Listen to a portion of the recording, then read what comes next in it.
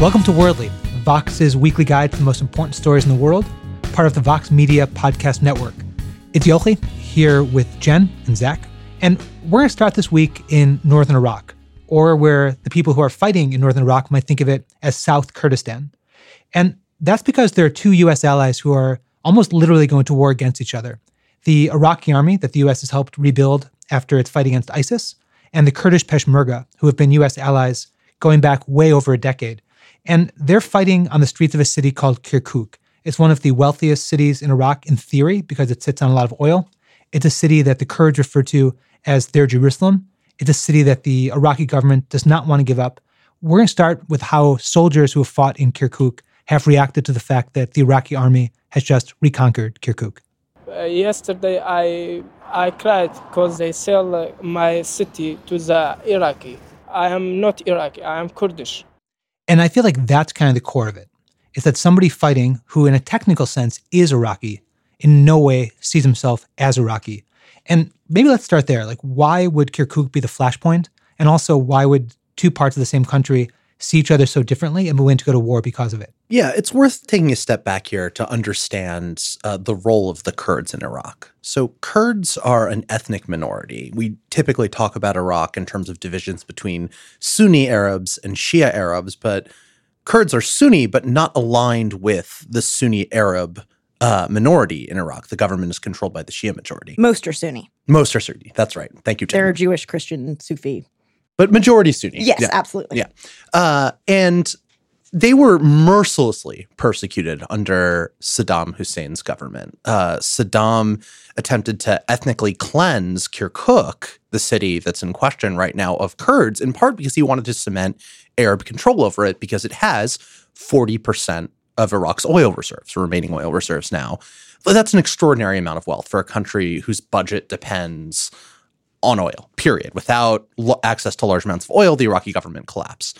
And so the Kurds, who see themselves as victims of the Iraqi central government and who don't want to be subjected to its whims, would like to be an independent country at one point, but they can't do it financially without control over Kirkuk. And the Iraqi government doesn't want to give up all that oil revenue because then their budget is in serious jeopardy. So what you have is an irreconcilable conflict between two sides and two different groups over the same piece of territory. Right. So I think it's worth stepping back even a little further, just kind of clarifying the timeline here, what we're talking about. So, like Zach said and Yochi said, that Kirkuk is, has been fought over back and forth between the Kurds and the, the Arab Iraqis for decades, going back pretty much as early as the founding of modern Iraq. But more recently, so under the Iraqi constitution that was formed in the wake of the overthrow of Saddam, the city of Kirkuk, because it's such a contested city, was basically put on the back burner and said that the Iraqi central government would continue to legally control Kirkuk, but that it would be, they set like timelines for when they should work out between the Kurds how to share it. So I don't actually think it's irreconcilable. I think there are political ways to reconcile the conflict. But so basically the Iraqis kind of controlled it. Kirkuk is the city that is this completely multi-ethnic. So it's not just Kurds, it's also Turkmen, who are essentially the descendants of the Ottoman Turks who were there back, during the Ottoman Empire, which are another ethnic group. They also have a claim to the city that they say that this is, back in the day, Kirkuk used to be known as like the home of the Turkmen. So what you had happen is in June 2014, and Zach, you had a really great piece on this the other day up on the website vox.com. That's vox.com. As if they don't know. I'm just making sure. So basically the Iraqi government, central government, was in control of Kirkuk. And then ISIS fighters started sweeping towards the city. And the Iraqi army essentially fled in advance of the, approaching ISIS troops. So the Kurdish Peshmerga fighters, including the man that we heard, the quote earlier, he's one of those Peshmerga fighters who filled in the gaps and entered Kirkuk, in part to say that they were defending the civilians there, since the Iraqi army had fled, but also as a way to assert power and take over the gap. And so the Kurds had it, and then we can go to the referendum.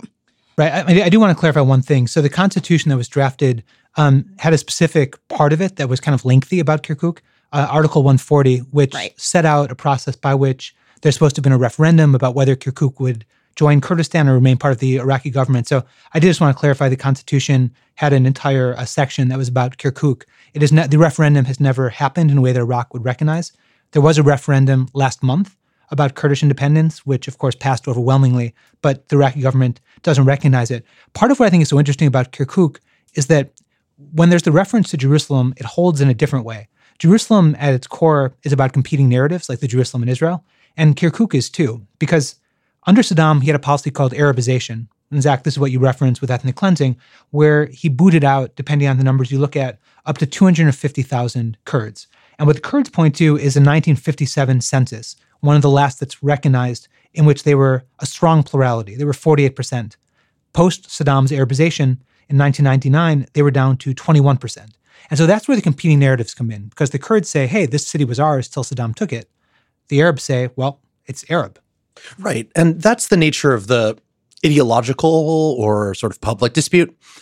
This is really about oil, though, right? It's about whether or not, and political control. It's about whether or not the Kurdish areas of Iraq, which right now function as a sort of independent quasi-state, but are still under the central government's control, can and should be allowed to become independent. That's why this was triggered by a referendum on independence. The current fighting that we're talking about is what was triggered by an independence referendum in September in Kurdistan, which technically the vote was held inside Kirkuk, laying claim to it as well. Right? It pretends to be, I think, an ideological struggle and is in part, but the root and the core of it is over oil and political power. Can you help quantify that? I mean, just how much oil are you talking about when you say it's about oil? Yeah, I mean, 40% of Iraq's reserves, as we were talking about a bit earlier, right? Like that is so much. Iraq has some of the largest oil reserves in the world. And so the amount of money that represents, not just now, but over the course of the future, as that oil continues to be withdrawn, is staggering. And interestingly, there's been a question about whether the Kurdish government could sign deals with foreign oil companies or whether it has to all go through Baghdad. And I mention this only because my favorite soon-to-be-departed Trump official, Mr. Charisma Rex Tillerson, had negotiated a deal with the Kurds where the U.S. government said to him, this is counter to U.S. interests. And he very famously said, and this came up at his confirmation hearing, I don't work for the U.S. government, I work for the shareholders of ExxonMobil. So anytime I can mention Rex Tillerson, while we still can, I will. Those of you listeners who want to check off the Mr. Charisma slot on your worldly bingo, then now you can do it. So yeah, it's actually, I'm glad you brought up the issue of oil deals. So Russia's state-controlled oil company Rosneft actually just last month signed a production sharing agreement with Erbil, with Iraqi Kurdistan. Erbil is the capital of Iraqi Kurdistan, adding up to essentially $400 million for the development of oil fields, but not in Kirkuk, in the autonomous region of Kurdistan. So what's interesting is that just yesterday, now that the Iraqi government has retaken Kirkuk, the Iraqi oil ministry literally just yesterday, only a couple days after retaking Kirkuk, immediately called up BP and said, hey, do you guys want to come and immediately start a study looking at how we can restart like oil development? There had previously been talks about having BP come in and take over development, and then the ISIS and everything kind of happened and it fell apart. But like they literally just took a couple days to already, so they're essentially already trying to establish their dominance over Kirkuk and make sure that they can control the oil and everything that's flowing out of Kirkuk. And it's fascinating because you mentioned BP, of course, being British Petroleum. So you've got British Petroleum there, you've got ExxonMobil there, you've got Rosneft theoretically there. I mean, it does give a sense, Zach, to a point you were making earlier, that with this much oil, it makes sense that you'd have foreign companies all trying to get a piece of it. And if you've got political chaos about who controls it, that just gets much messier. And Jen, I'm glad that you, in your comment, brought up ISIS, because that is in many ways why this conflict is emerging now. Right. Because we were talking a little earlier, the Kurds took control of Kirkuk, not legally. They didn't go through the constitutionally mandated referendum process and win. In 2014, ISIS was sweeping across Iraq, and they just took it. They sent troops in because the Iraqi government couldn't hold Kirkuk anymore, and the Kurds were like, we want this, and this is ours now.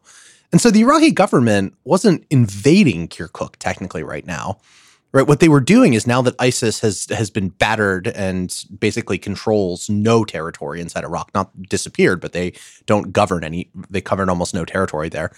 They have the bandwidth to start dealing with the political situation inside Iraq and the chaos that ISIS created. And part of that is retaking Kirkuk, which is legally still part of the Iraqi government and belongs to it. Yeah, no, I think that's a really important point to kind of give the broader frame here. So, like Zach said, like literally only 3 months ago, Iraqi federal troops and the Kurdish Peshmerga fighters and the Popular Mobilization Forces, the Iraqi sanctioned largely Shia militias that fight on behalf mostly of the Iraqi government. So the Iraqis and the Kurds were all fighting together alongside each other to retake Mosul, literally just 3 months ago. Just 2 weeks ago, they expelled ISIS from Hawija, so the ISIS's last stronghold in Iraq. So literally just 2 weeks ago, all these groups were fighting not necessarily together, but alongside each other toward the same goal, which was kicking out ISIS.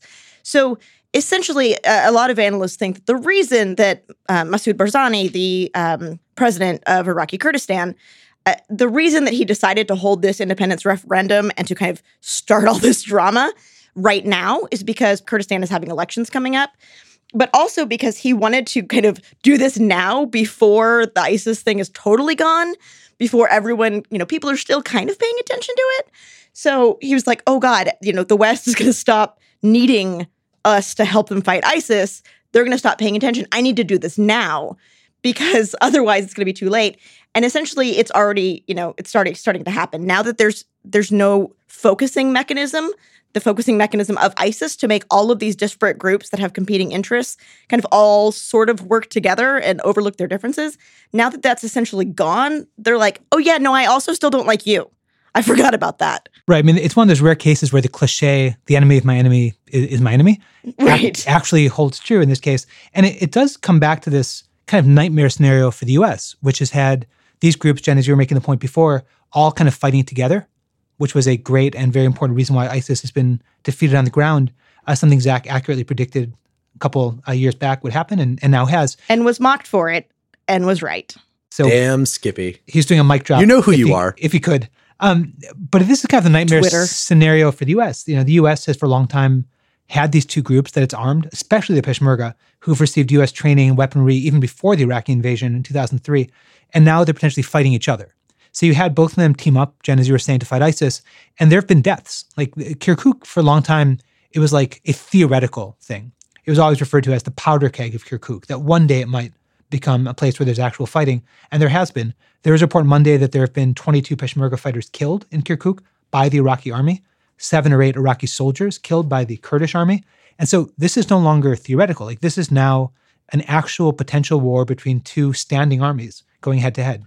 I wouldn't go that far. My sense, based on the Iraq experts I've spoken to this week, is that it's very unlikely that the Pesh will attempt to take back Kirkuk by force. And there are 2 reasons for that, right? One is the Iraqi military's gotten much stronger than it used to be, and confronting them head on after they've been battle tested by ISIS and really worked hard to take back all these cities would be too risky. And second, the Peshmerga themselves are divided, right? When we talk about Kurdistan, we need to talk about the fact there are 2 different political parties inside the Kurdish government. And one of them is in power right now, and parts of the Peshmerga associated with that party are the ones that got into shooting fights with the Iraqi military as they attempted to reassert sovereignty over Kirkuk. But the other party, that one that's out of power right now, they withdrew in conjunction with the Iraqi military. They wanted to hand it over, not because they want to give up claims to Kirkuk, but because they want to embarrass their political rivals who held this referendum, which they sort of quietly opposed, the second party, the one out of power, and now are basically saying their rivals are reaping the whirlwind. And that kind of fractured internal political dynamic means it's very unlikely that they would be able to effectively mount any type of campaign against the Iraqi government, nor I think would they want to, given that they can accurately assess the risks of doing so. Yeah, so totally agree, and I'm so glad I was going to go there.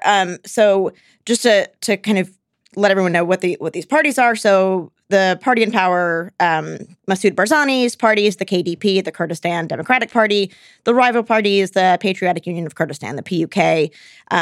The way to kind of understand these is they're less like Republicans and Democrats and more like personal family fiefdoms, essentially. So you have the Barzani kind of clan that runs the KDP and always has. And then you have the Jalal Talabani, who just died earlier this month, I believe.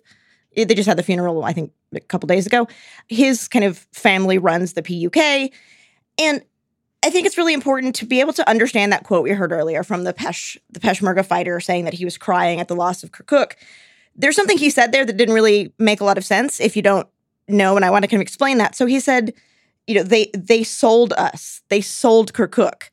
And what he's referring there, he's referring to most likely one of the political parties, the PUK. So there's this, like Zach was saying, there's this kind of division between, so the Peshmerga isn't really this unified fighting body the way we like to think of it. It's kind of cobbled together, and the PUK controls some forces and the KDP controls other forces. They were all in Kirkuk.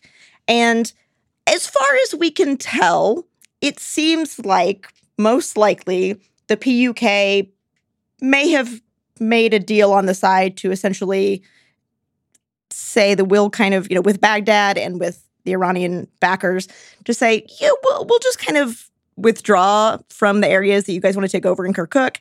And so, like Zach was saying, this is part of like a broader political kind of fight within Kurdistan. So when he's saying that, he's probably referring to, meaning they sold us out. The PUK sold out Kirkuk to Baghdad. So that's what he's referring to. And it's become this like big, nasty fight within Kurdistan that's essentially, so the PUK wants to look like we're the good guys, right? Like we can work with Baghdad and Iran. We're going to play ball and we're not going to, split up Iraq. And then, the KDP is like been the one pushing this independence. Independence is the answer to all of our woes. And in part to kind of draw attention away from the fact that they are wildly corrupt and inept at economics and running a government. So both parties are, though. Right, both parties are. And both parties also operate a little bit like mafia families. I mean, when you're in Kurdistan, Erbil is, for the most part, the Barzani family, Suleymaniye, that's Jalal Talabani's little fiefdom. And when you're there, you have to be part of one of those two parties to have a job. So whenever, there's the old joke that whenever a country has democratic in its name, it's never democratic, and same for most political parties. And so these operate very literally like mafia. I mean, they sort of take a little bit of money on the side, they have their own deals. And at one point, they went to war to such a degree that they invited the Turkish military. The Kurds have been at war on and off with Turkey for decades. They invited the Turkish military into Kurdistan to mediate. They're still there. So you can drive in parts of Kurdistan, there are Turkish tanks on the side of the road, which is kind of amazing and bizarre. But I do just want to go back for a second to the U.S., because not everything in the world revolves around the U.S., obviously. But here there is a direct American role, and it's a tough one. There are thousands of American troops in Kurdistan, mainly training, and in some cases helping them fight when they were fighting down from the north. There are more thousands of U.S. troops embedded with the Iraqi army for the same reason.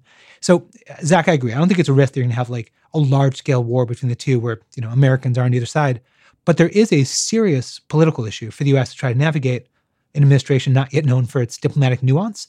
And let's talk about that, like sort of how do you navigate this? If you have two allies who both see this as vital economically, as you were saying before, Jen, vital to the sort of political identity, as you were saying, how do you navigate this if you're the U.S. and you're in between? God, I don't know. If I had an answer to that, I would be in the State Department and not just sitting on the side. No, you wouldn't. That would require getting a job. The State Department's not hiring under Mr. Charisma. They're cutting. That's true. Under a sane State Department. Look, the key issue for the United States is recognizing that there has to be some process for resolving this kind of dispute. And that would mean getting the multiple sides to sit down for talks. It would also mean trying to push people back towards the constitutional track for resolving the status of Kirkuk. But I don't know how in the current climate you would be able to hold a fair and reasonable referendum on Kirkuk's final status, given the divisions between the Iraqi central government and the Kurds, and within the Kurds.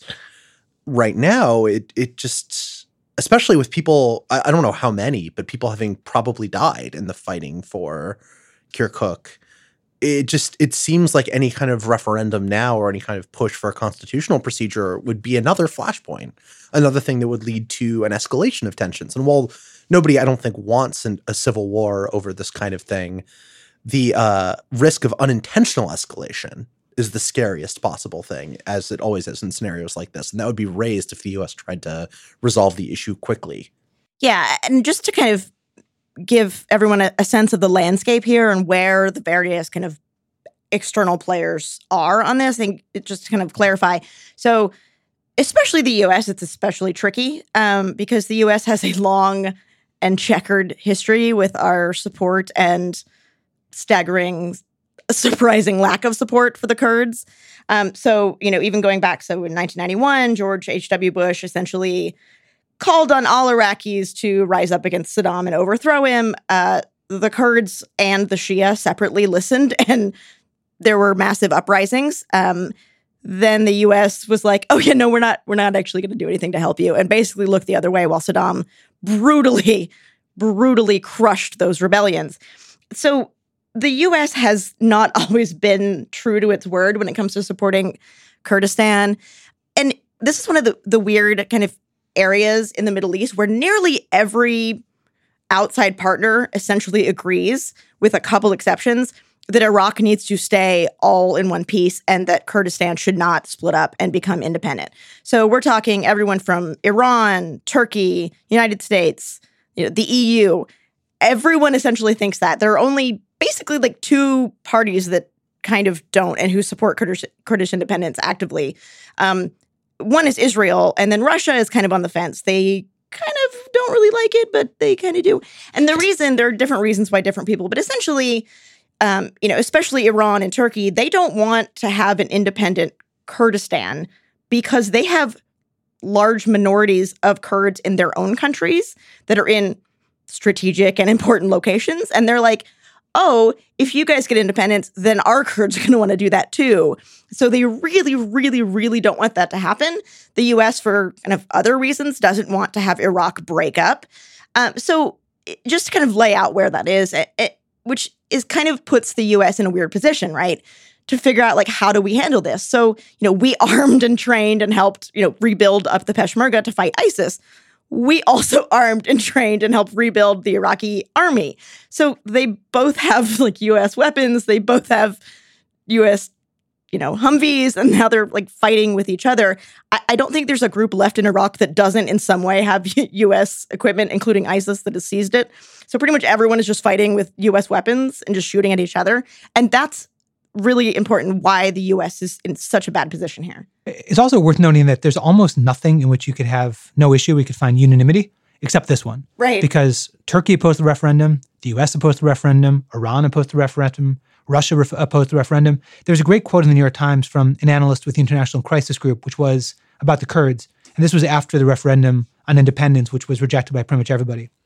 They'd made a miscalculation of historic proportions by proceeding with the referendum over the objections of just about everyone who counts. And there's a lot of truth to that. I mean, the Kurds are an ally of the U.S. that the U.S. feels in some cases a moral obligation to because, as Joan was saying, so many have been slaughtered over the years by Saddam without the U.S. doing very much. But when the Kurds alienate everybody, every ally, every possible ally, every enemy, that's kind of an impressive accomplishment in a really bad way. It makes you wonder why they made this decision. I haven't been able to get a straight answer out of anyone. Pretty much it's sort of mystifying as to why the KDP would go through with this, given the isolating nature of it. Right now, I wonder if either of you two have thoughts on this, right? I don't. It's not clear to me. It doesn't make any sense. Yeah, no, absolutely. I've talked to a lot of people in the last couple of days trying to get a read on that and read a lot of what the the super close watchers of this are saying. And the kind of broad understanding is the broad consensus is basically that there's kind of two. One is that Barzani essentially just misread the situation and overplayed his hand and thought that because they had been so instrumental in, fighting ISIS, that, and they had gotten weapons from all sorts of countries, from the international community. They got weapons from Iran, they got weapons from the US, they got weapons from France, the UK, et cetera, to fight ISIS, that they had proven that they were, look how great we are, look how willing we are to help, that the international community would be like, okay, fine, we'll finally let you have independence. There's that. There's also, again, the domestic political issue that elections are coming up. It's important to note that Barzani's term as president actually ran out 2 years ago, and he's been still in office just because he won't leave. And so there's increasing kind of resentment among Kurds about that, and they're kind of clamoring for that.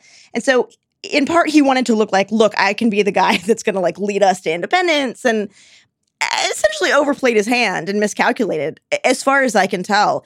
And, in part, it's really kind of crazy, though, because it's not like he didn't know that other countries were telling him no.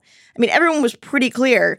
Even the U.S. State Department, as dysfunctional as it is, in the last few days before the referendum was really pushing, Tillerson especially, was really pushing, guys, really seriously, do not hold this referendum. We do not support it. This is not going to go well. And they did it anyway. And I think you could sort of see, though, from the point of view of the Kurds, this referendum has been promised very literally since 2003. I mean, it's in the Iraqi constitution, and it's never happened. And I think for the Kurdish point of view, you could imagine they lost a lot of people fighting ISIS. Depending on the estimates, it's over 1,000 Peshmerga from what is not a huge number of the Kurdish army in terms of the size of the Kurdish army. So it's a big proportion. They bled for the city of Kirkuk. They bled for northern Iraq for the fight against ISIS. This referendum has been promised for 14 years, never happened. And so you could see why they felt like, we're always told don't do it. We're always told this is the wrong time. Screw you. We've suffered. We've bled. This is the right time. We are finally going to do this. And if you're the Kurds, you can also imagine that you don't necessarily trust what the rest of the world says or care. I mean, you relied on the U.S., as Jen was saying before, and were slaughtered. You've been in war with Turkey on and off for decades, going back to the 70s. And they may have just decided, we've waited long enough. We've lost enough people. The world has screwed us long enough. We're doing it. So not only have they been waiting, and you're absolutely right, not only have they been waiting, a decade, they've actually been waiting since 1920 for their own state. They have literally been promised their own state since 1920. There was a part of the Treaty of Sèvres, which was a pact between the Allied powers who were victorious after World War I and the representatives of the government of Ottoman Turkey that was collapsed, the Ottoman Empire. There was literally a part of the treaty that promised that Kurds would get their own state. And then the deal was later rejected by Ataturk, Turkish leader Mustafa Kemal Ataturk. And then the treaty that kind of followed up and took its place in 1923 had zero mention of the Kurds. They were just screwed. So it's literally been since 1920 that they've been promised their state. And again, I totally agree. I think there's a part of it that's just like, we're really tired of waiting. We've proved ourselves. Like, we have our own, and it is important to point out, there are a lot of ties to Baghdad, between Erbil and Baghdad. But Kurdistan, in a lot of ways, does operate as an independent country. Like, it runs its own schools, its own police, right? Its own it controls its borders, things like that.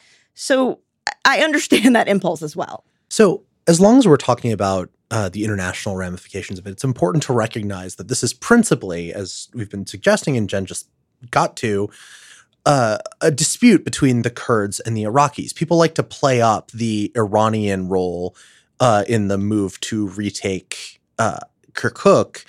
And you even hear American analysts saying this is a great victory for the Iranians and a sign of their spreading hegemony in the region. It's ridiculous. This is a dispute between the Iraqi central government and the current faction in charge of the Iraqi government, led by Prime Minister Haider al-Abadi, is very pro-American and not the faction that the Iranians principally back. Right? This is not about growing Iranian influence. It's not about Iran seizing control over Iraqi oil. It's about a dispute between the central government in Iraq, the Kurds, and the future of Iraq as a cogent state. There are geopolitical implications to this, but this isn't some kind of internationally imposed plot. Right. I agree to a point. To be fair, Iran, this is the outcome Iran wanted. Like, it does benefit Iran to have Kirkuk back in the hands of the central government. Iran also doesn't want Iraq to break up. It doesn't want an independent Kurdistan. Right, but neither does the United States. Right, but it actually... So it's not an Iranian plot. No, not at all. But the PUK absolutely openly admitted that Qasem Soleimani, who's the commander of the Quds Force, the elite kind of special forces group within the Iranian Revolutionary Guards Corps, was there meeting with PUK officials in the days leading up to the retaking of Kirkuk, and essentially openly said, yeah, he gave us really good advice that we should not resist and we should let the central government take over. Yeah. We need to go back to the constitution. So just saying that it's not also a conspiracy that Iran isn't involved. They were. But again, I think you're totally right. I agree with you. This is more about Iraq internal politics. But it's also not fair to say that Iran has no influence. That's not the point I'm trying to make. They're like a player in the area and inside Iraq, but the PUK is probably closer to Iran than Haider al-Abadi is. Right? It's not a simple the Iranians want this one outcome, therefore it is good for Iran type outcome. I mean, I think that that's a good place to end it because this is an issue that will not stop. Kirkuk may continue to accelerate. I would just end with this. If you have not already done this, go online. You will find a video that's absolutely striking. So when the Iraqi military retook parts of ISIS held territory, the first thing they did on propaganda for Iraqi state television was show themselves lowering the black flag of ISIS, raising the Iraqi flag. What they're again showing now on Iraqi state television for propaganda is them lowering the Kurdish flag and raising the Iraqi flag. And there's something very striking in the kind of juxtaposition of those two images.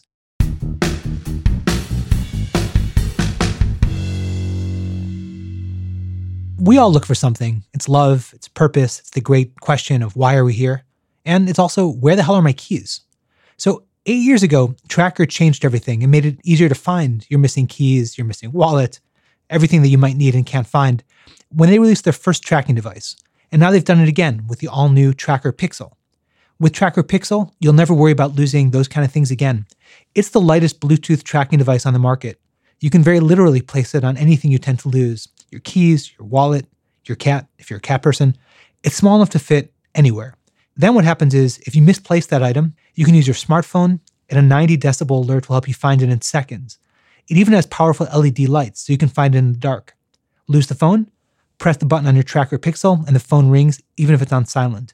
And you can even find it if it's some miles away, because every Tracker user is part of the largest crowd locate network in the world. It's kind of like Waze, but for finding things you've lost. And Tracker's 30-day money-back guarantee means you have truly nothing to lose. So here's how you get one.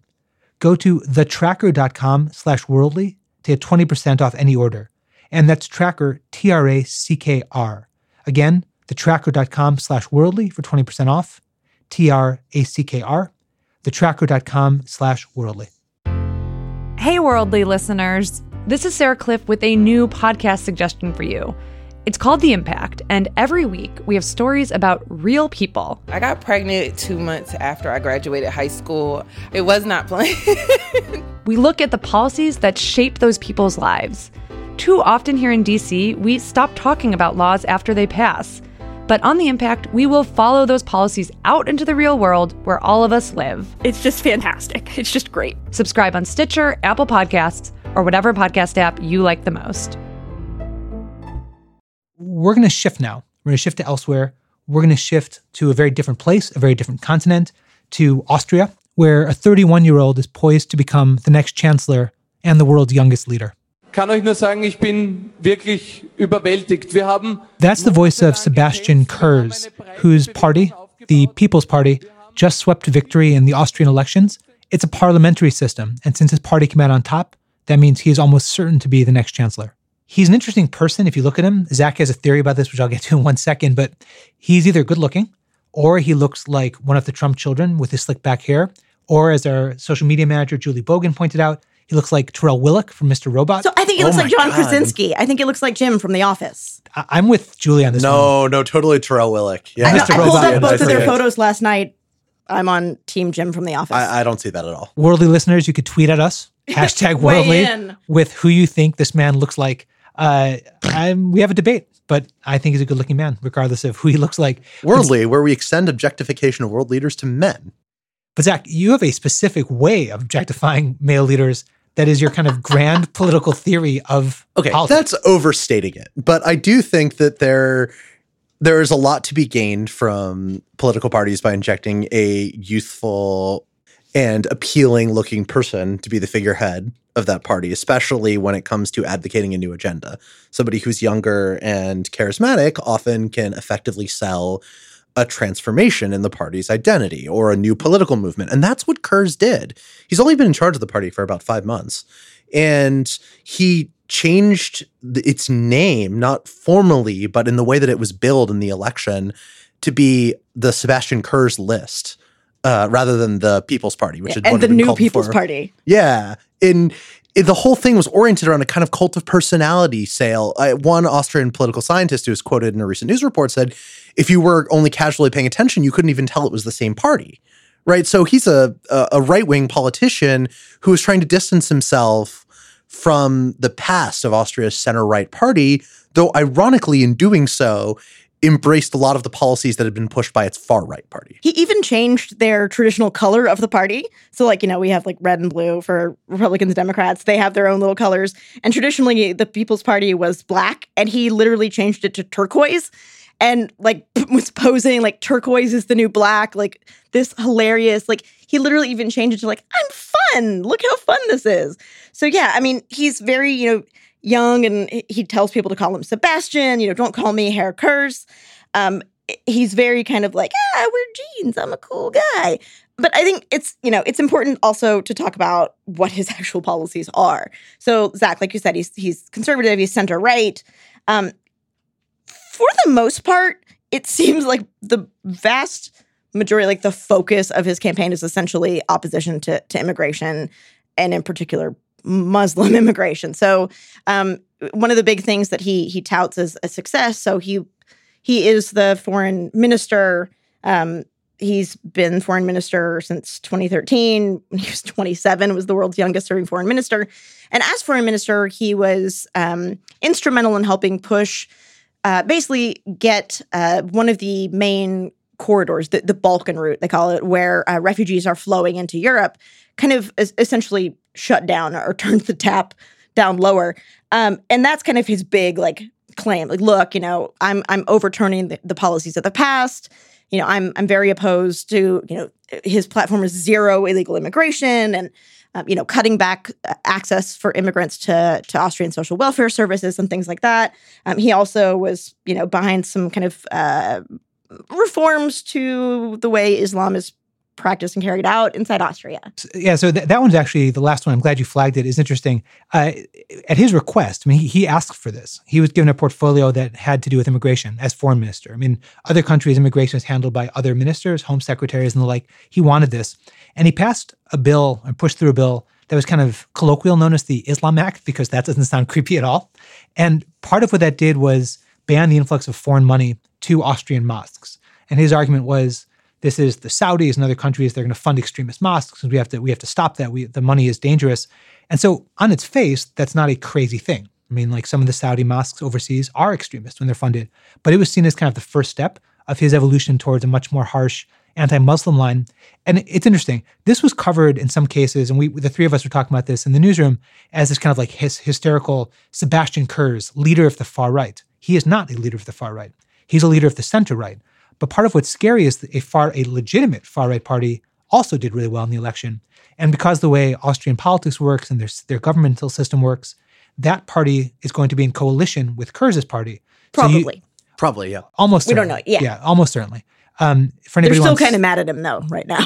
But the likeliest outcome is they will join, and you will have a center-right party in conjunction with a legitimately far-right party. That was founded by a former Nazi. Exactly. Legitimately. A Nazi. But I just think it's important to note this kind of interesting thing where you can shorthand him as far-right inaccurately, but there is some truth to the fact that the far-right now has a seat that they did not have before. Right. Now, it's worth stepping back and doing a little Austrian political taxonomy. So before... Yeah. Because that phrase just gets the blood boiling. It does for me. Anyway, before this election, the government was a coalition between Kurz's party, the People's Party, the center-right party, and the center-left Social Democratic Party. Since like forever, right? For like a very long time. They've been the establishment coalition. This is typical. Grand coalitions are pretty common in Austria. And there's this third party that's been around for a while, a lot longer than a lot of news reports would let on. The Freedom Party. This is the far-right party we've been talking about. The FPO is the acronym. And they've been in power before. In 1999, they were also part of a coalition government with the People's Party. Also, again, the junior partner. So it wouldn't be unprecedented. In fact, they got more votes in that election than they did in this one. And so the basic point here is that far-right politics is not a new thing in Austria.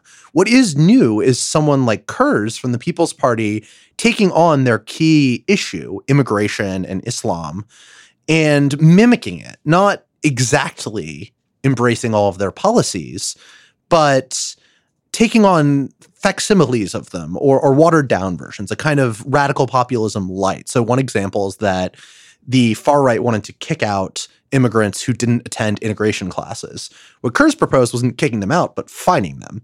So it's tapping into the same vein of anti-immigrant sentiment while simultaneously not going quite as far as the extremists that everyone's afraid of. So I'm really glad that you brought up populism light. I actually have a question that I kind of want to get your sense on, Zach, because you know a lot about far-right populism in particular, but populism more generally.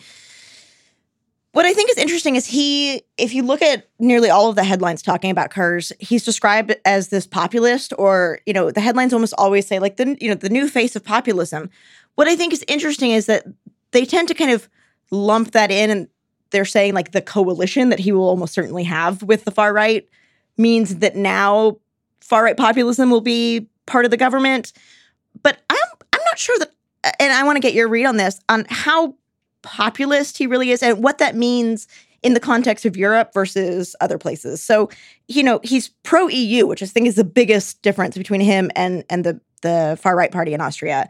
But, the way I guess kind of interpret, I want to see what you think, is that, populism in Europe particularly tends to mean mostly focused on like immigration and identity issues rather than a hardcore, like anti-elite necessarily backlash. Because this guy's not anti-elitist. He's not anti-establishment at all. Right. So this is tricky because the word populism gets misused a lot. Right. So the best way to talk about it is the way that political scientists typically do. This is always my take on things. But they use populism to mean positioning yourself as the avatar of a virtuous people against a corrupt elite. That was not his stance. That is what the FPO does. And in that sense, it doesn't really make sense to describe him as a populist. But in popular discourse, people often use populist as a shorthand for anti-immigrant, what we would normally call nativist, or more precisely call nativist, I should say. And he's definitely nativist. Yeah. Right? The pro-EU thing is interesting. Austria is a very pro-EU country in general. There's never any risk of Austria exiting the European Union in the way that you thought other countries might. And so what Kurz did was pick up on the nativism of the FPO without embracing the anti-elite populism that it had tried to embrace. So it's more precise to say that he's the new face of nativism in Europe, or nativism light rather than populism light, as I imprecisely said earlier. No, I mean, that's definitely how he's been described. And I think it's I'm glad you brought that up and clarified that. I think there's one quote I just wanted to read in terms of Kurz as a politician that I think is incredibly, incredibly striking / slightly horrifying. So an Austrian analyst, Werner Fasslebend, because of course that's his name. Of course. So from the Austrian Institute for European Policy and Security, was doing an interview with RT, Russia Today, the vaguely Russia. Right. But this is just where he happened to be doing the interview. So he described Kurz in an interview with RT as, quote, probably one of the most talented politicians in Austria since World War II. I'm like, that's maybe not the best comparison that you want to have. I mean, I don't know. Let's not make everything about that history, right? He means post-World War II because that is modern Austrian politics, right? Before then, it doesn't make sense to do comparisons between Austrian politicians. I want to close this with I think the big question that's hanging over all of this, which is whether you're defining it, and there are differences that really matter. So I'm not trying to say lump them together clumsily because the differences are huge. But there's this question, and in the case of Austria, it's less about Kurz and more about the Freedom Party, of whether the far right is on the rise. And if you believe that, you could point to the fact Marine Le Pen got to a runoff for the French presidency. Geert Wilders in the Netherlands, his party got 20 seats and is one of the biggest parties there. The Freedom Party, again, is the third biggest party now in Austria, may get seats in the coalition. The counter-argument is none of those parties or people won elections, and there seems to be sort of a cap. Somewhere between 13 and 20% seems to be about as far as those parties go. And I'd kind of like to close with this question, which is, is there a kind of continuing rise of the far right and the Freedom Party's win and its ability to ride with Sebastian Kurz as part of that? Or is there a ceiling where you may see in every country kind of spurt where they hit a level and it looks really scary, but they don't actually go beyond that?